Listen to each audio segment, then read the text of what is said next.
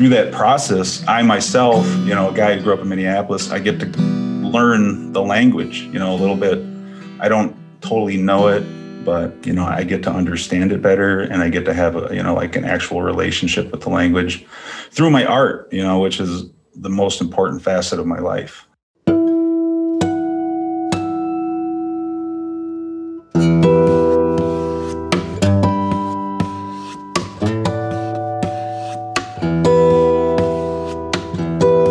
Bonjour, hello.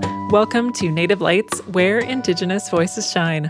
I'm your host, Leah Lem. And I'm your other host, Cole Primo. Thank you for joining us. So Native Lights is, at its core, a place for Native folks to tell their story. Each week we have conversations with great guests, including policymakers, healers, language warriors, the list goes on. And we're hearing about their gifts, how they realized those gifts, and how they're now sharing them with the community.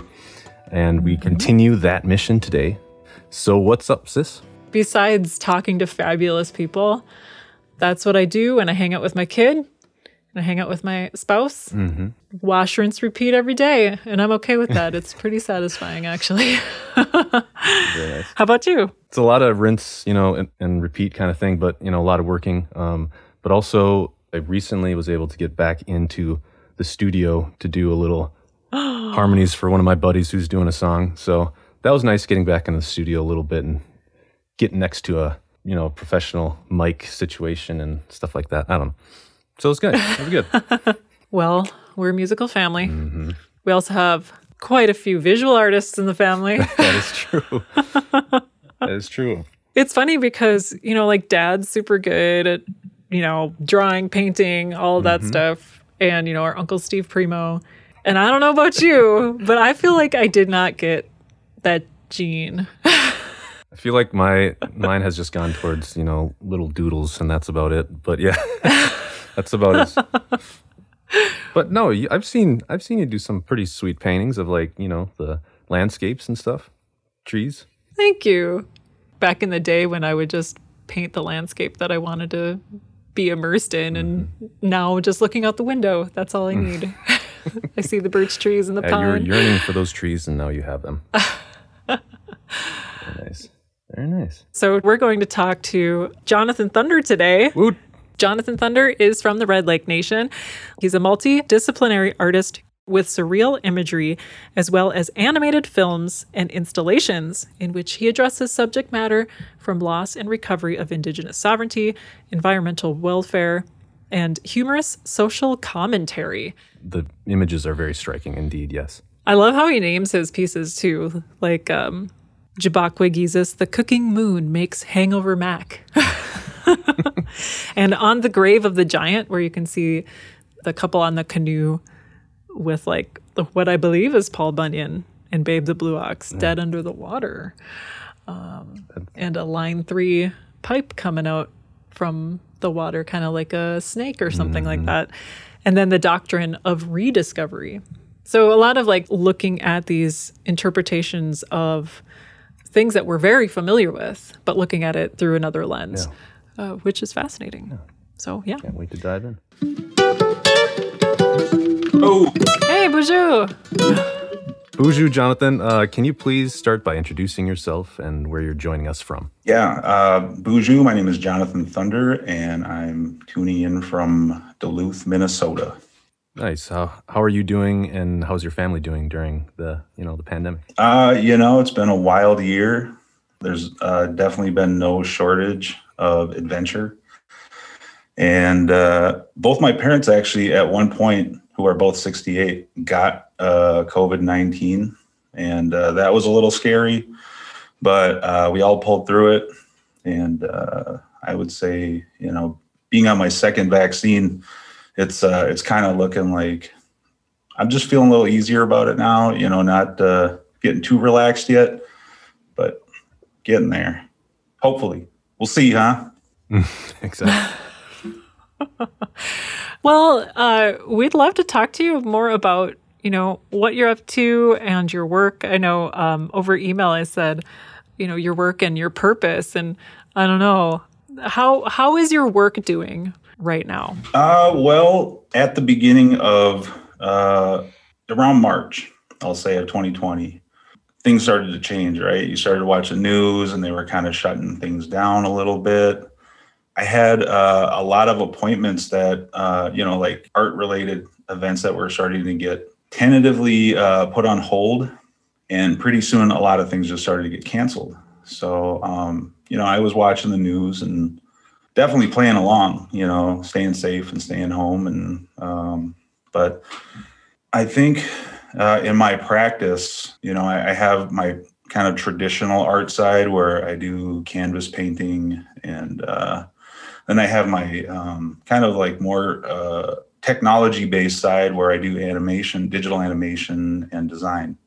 So I was able to kind of pick up the slack a little bit on that, and I had some things that were already in the queue, commissions that I had already signed contracts on that kind of held me through, the pandemic. And in 2020, I actually received an award from the Pollock Krasner Foundation, which kind of saved my butt in a lot of ways, because this award where there's like some money attached to it, and they're saying here, we want you to paint for a year. And that to me was, that was a great way to get through the pandemic, when I was just in my first stages of kind of getting used to all of the staying home part. Like it's one thing to stay home because you want to work, right? I usually work at home, but having to stay home, that's a whole different thing. Yeah. So like I really just dove into my canvases and made a lot of work, and I also made some digital work, with some collaborators. And between all that, I would say that, I feel blessed. I'll say I feel like, I was kind of blessed to be able to get through this in a good way. That's great. Can you give us just a quick laundry list of the types of projects that you work on? Yeah. Well, let's see. So this year and last year, I was asked to be a part of this project that is funded by the Mille Lacs Band of Ojibwe.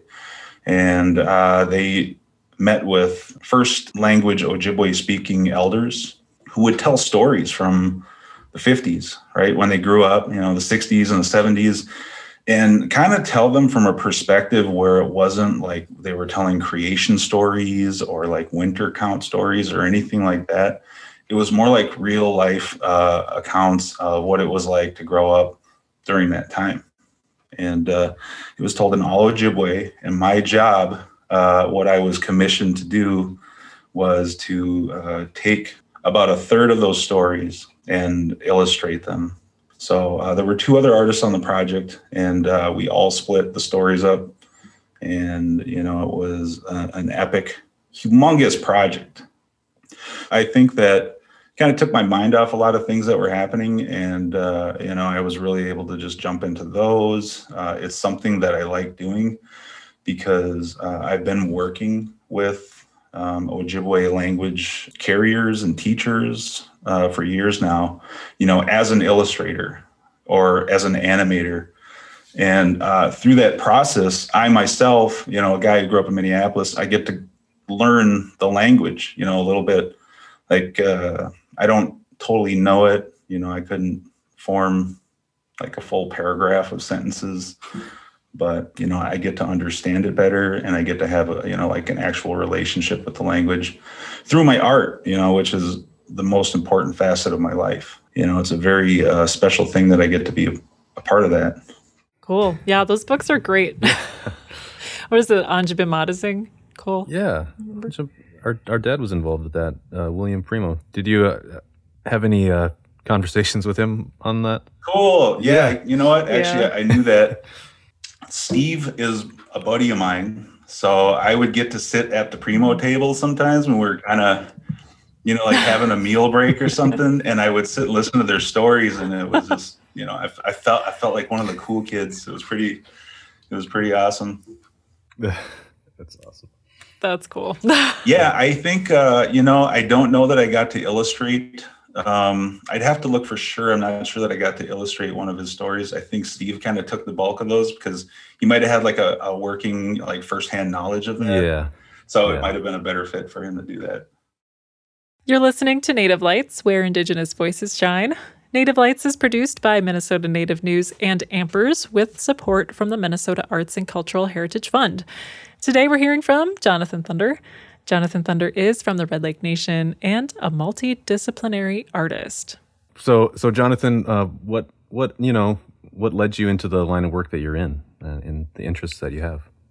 I guess I was always, I was that kid that was always drawing on his math school book. I didn't have a lot of interest in, kind of the regular classroom stuff that was happening. And it was apparent, I did graduate from high school. And during that transition, my career counselor at the high school that I was going to in South Minneapolis gave me the dangerous advice that I should go to college to be an artist, which is like telling a kid that you should go either starve or, work really hard until basically the day that you expire. So after working a cubicle job for about a year after high school, I decided that cubicle life wasn't for me. I found the pamphlet for the Institute of American Indian Arts in some of my old high school stuff. So I wrote them a letter saying why I wanted to. Back then you wrote a letter. This was in 99, saying why. What are letters? Yeah, using pencil and or pen and paper, whatever. And applied for the school. And ever since then, it's all I've pretty much been able to think of, is just that, I would be an artist in some capacity. I don't think for me, there's been any other like plan B. It hasn't been that kind of road for me. It's just been plan A and that's it. And I just have kind of done it since. Do you remember like your first artist like project, like big project and like something that you were...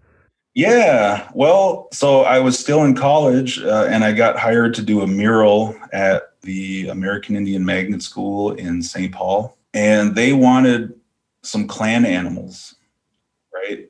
And I had seen like a million clan animal murals in my life and they kind of all look pretty much the same. So I thought, well, all right, how can I get excited about this project?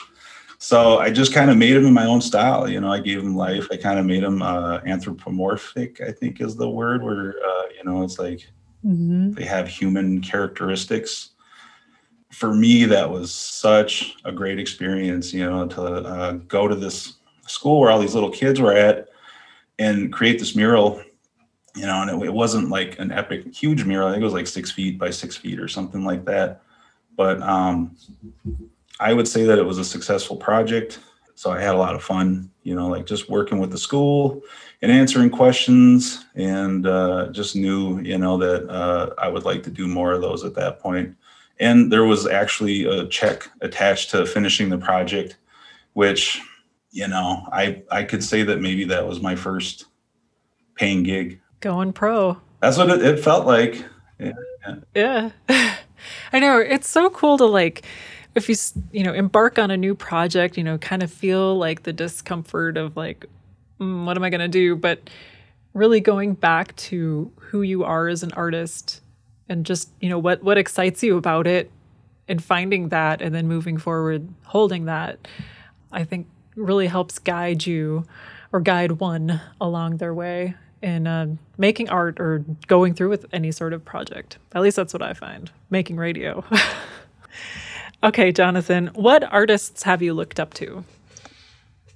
I always say that Ice Cube is like my favorite artist overall. Nice. Because, he didn't start out as what I would say, would be like the perfect role model kind of template, you could say. Mm-hmm. But from the beginning of his career, I think he's been truthful and, original. And when he broke off, he continues to kind of tell his reality and speak directly to his community, aside from what outside communities viewing might think about what he's saying or how it might affect their emotions. So in that truthfulness, he not only says like what he thinks people want to hear, he also says what he thinks people need to hear too. And that kind of like self non-censoring, is something that I like to do in my painting. And when I create an image, like I always want to speak directly to my audience, which is, other Indigenous people. But I also am part of, I try to be part of a world conversation too. So I try to speak to that world conversation from the perspective of some Ojibwe guy who grew up in the Twin Cities and knows a little bit about, Ojibwe stuff through his art. And, I try not to censor it, and I try not to tiptoe around things. So, as an artist, and it's kind of an odd question for a visual art, it's kind of an odd answer for a visual artist to say, well, my favorite artist is Ice Cube. But, it's just kind of those ethics that I think, is great. And there's an Ojibwe artist who lives in New Mexico. His name is David Bradley. And when I was in college, I remember seeing this guy's work, and the level of craftsmanship and composition and detail, the use of shape and color was always so inspiring to me. And every one of them had you could look at it and see a story. I would say is one of my favorite artists. There's a lot of them, that I could go through. Well, it looks like you really have something to say when I look at your art, right? And, you talk about kind of being, even if it's an unpopular opinion. And Cole and I were looking at or talking about the one on the grave of the giant with, I believe, is Paul Bunyan, I'm guessing. So the painting Paul Bunyan and Babe the Blue Ox Underwater is, the signature Jonathan Thunder, beautiful colors, very vivid, and kind of this serene above water image of two people in a canoe. And underneath the water is what looks like Paul Bunyan and Babe the Blue Ox, very much deceased.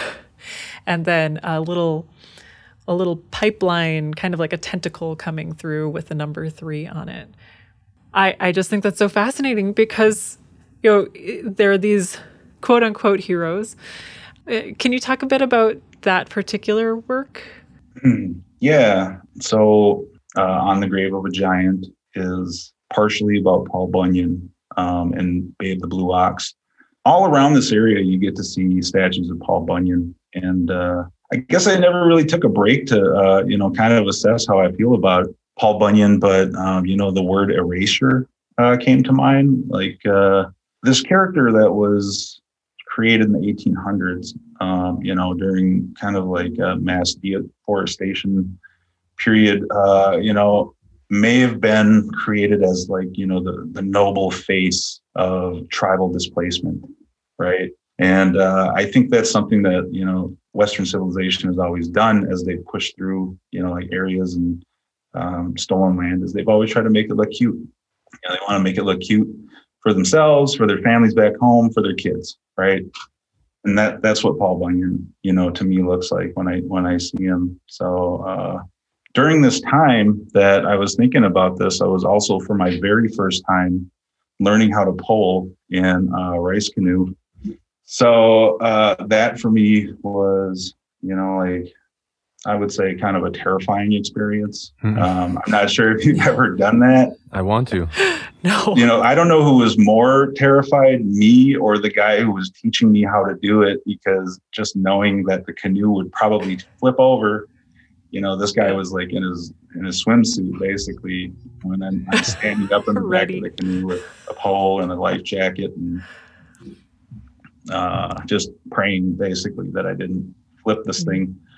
So, I think just the, kind of the melding of those two, I just started to think that, it's kind of cool that, I think about these things. I think about these stories, that were designed to erase, like our story, to kind of like, the story that Americana tells. But at the same time, we're showing up at any lake that we want to do some ricing, because, that's our treaty right. And we just kind of push through, like it's like you can't stop us because, something happened back then. We're still doing our thing.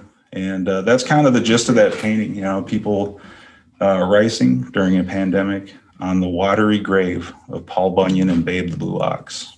You're listening to Native Lights, where Indigenous voices shine. Native Lights is produced by Minnesota Native News and Ampers with support from the Minnesota Arts and Cultural Heritage Fund. Today we're hearing from Jonathan Thunder. Jonathan Thunder is from the Red Lake Nation and is a multidisciplinary artist. So Jonathan, before you got on, Cole and I were talking about your piece, Quarantine at Grandma's House. And we were just talking to each other about, what we saw in the image. So we talked earlier about a bit about the pandemic. Now, as an artist, do you see your work shifting in ways that it might not have, or unexpectedly, such as content or ideas, inspiration? With Quarantine at Grandma's House, I wanted to kind of tell the full story. Like you have an elderly couple, that's Grandma and Grandpa, right?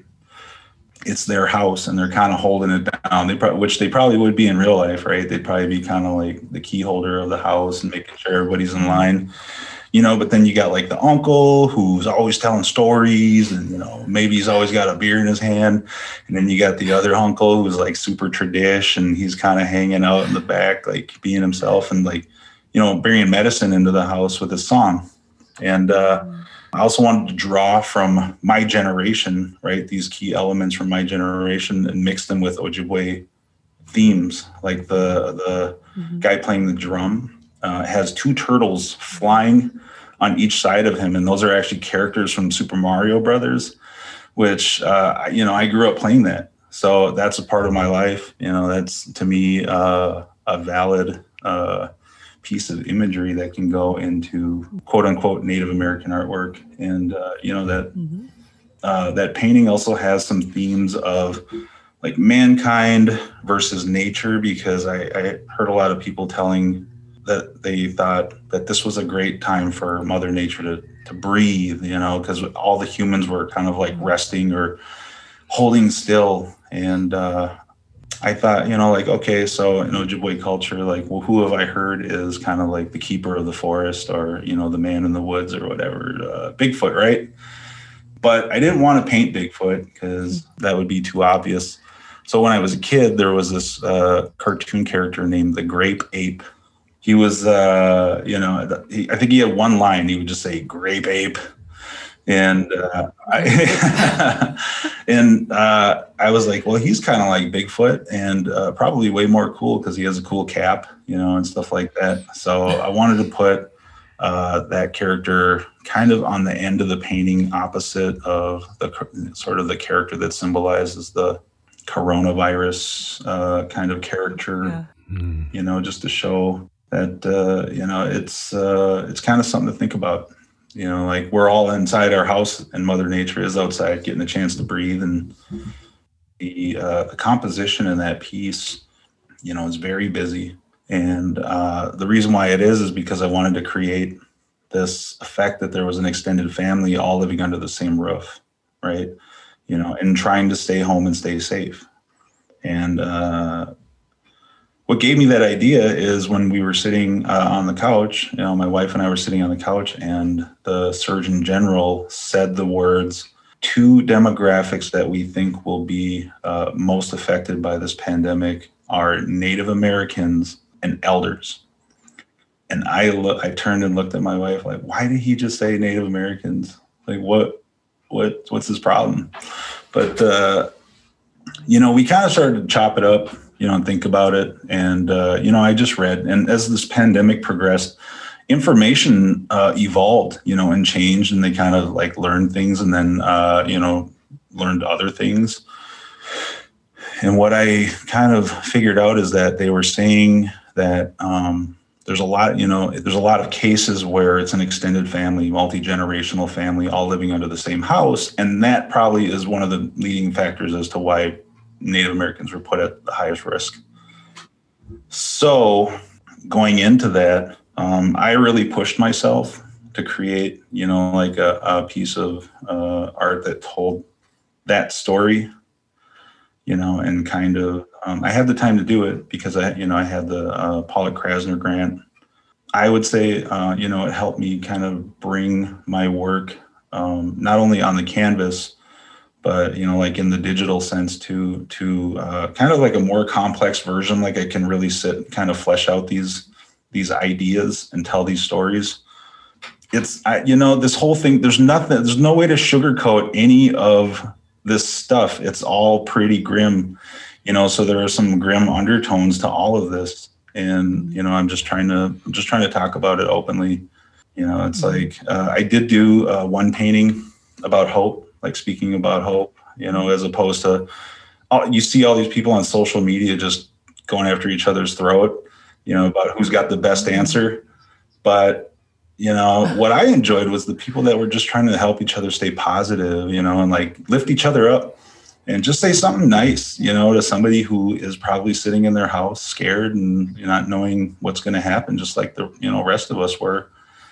I also explored that avenue as well. And, I always like to end on a positive note, with these messages that I'm talking about, because, otherwise, why did you even say it?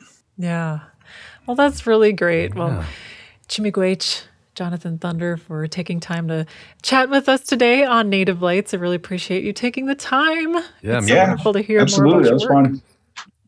Good. I love that. Ending on a message of hope. Mm-hmm. Cool. Yeah, that'd be a good way to go out. With some Ice Cube in the background. I was going to say.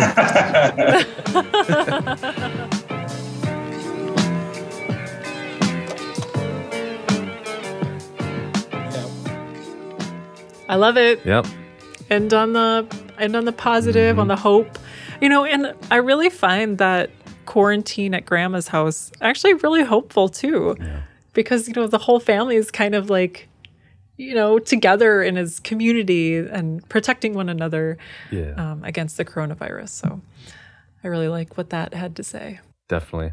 I also liked his bit, on the people you look up to, for your art doesn't necessarily have to be people that do exactly what you do, like Ice Cube. I mean, that's great. Take your inspiration where you can get it. Yeah, exactly. Yeah. Well, thank you to Jonathan Thunder. Yes, Jonathan Thunder is from the Red Lake Nation. He's a multidisciplinary artist known for large-scale paintings, animated films, and installations. I'm Cole Primo. And I'm Leah Lem.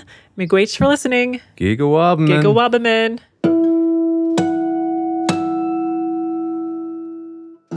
If there's someone you'd like to hear us catch up with, or if you have comments about the show, please send us an email at nativelights@ampers.org, or find Minnesota Native News on Facebook or Instagram.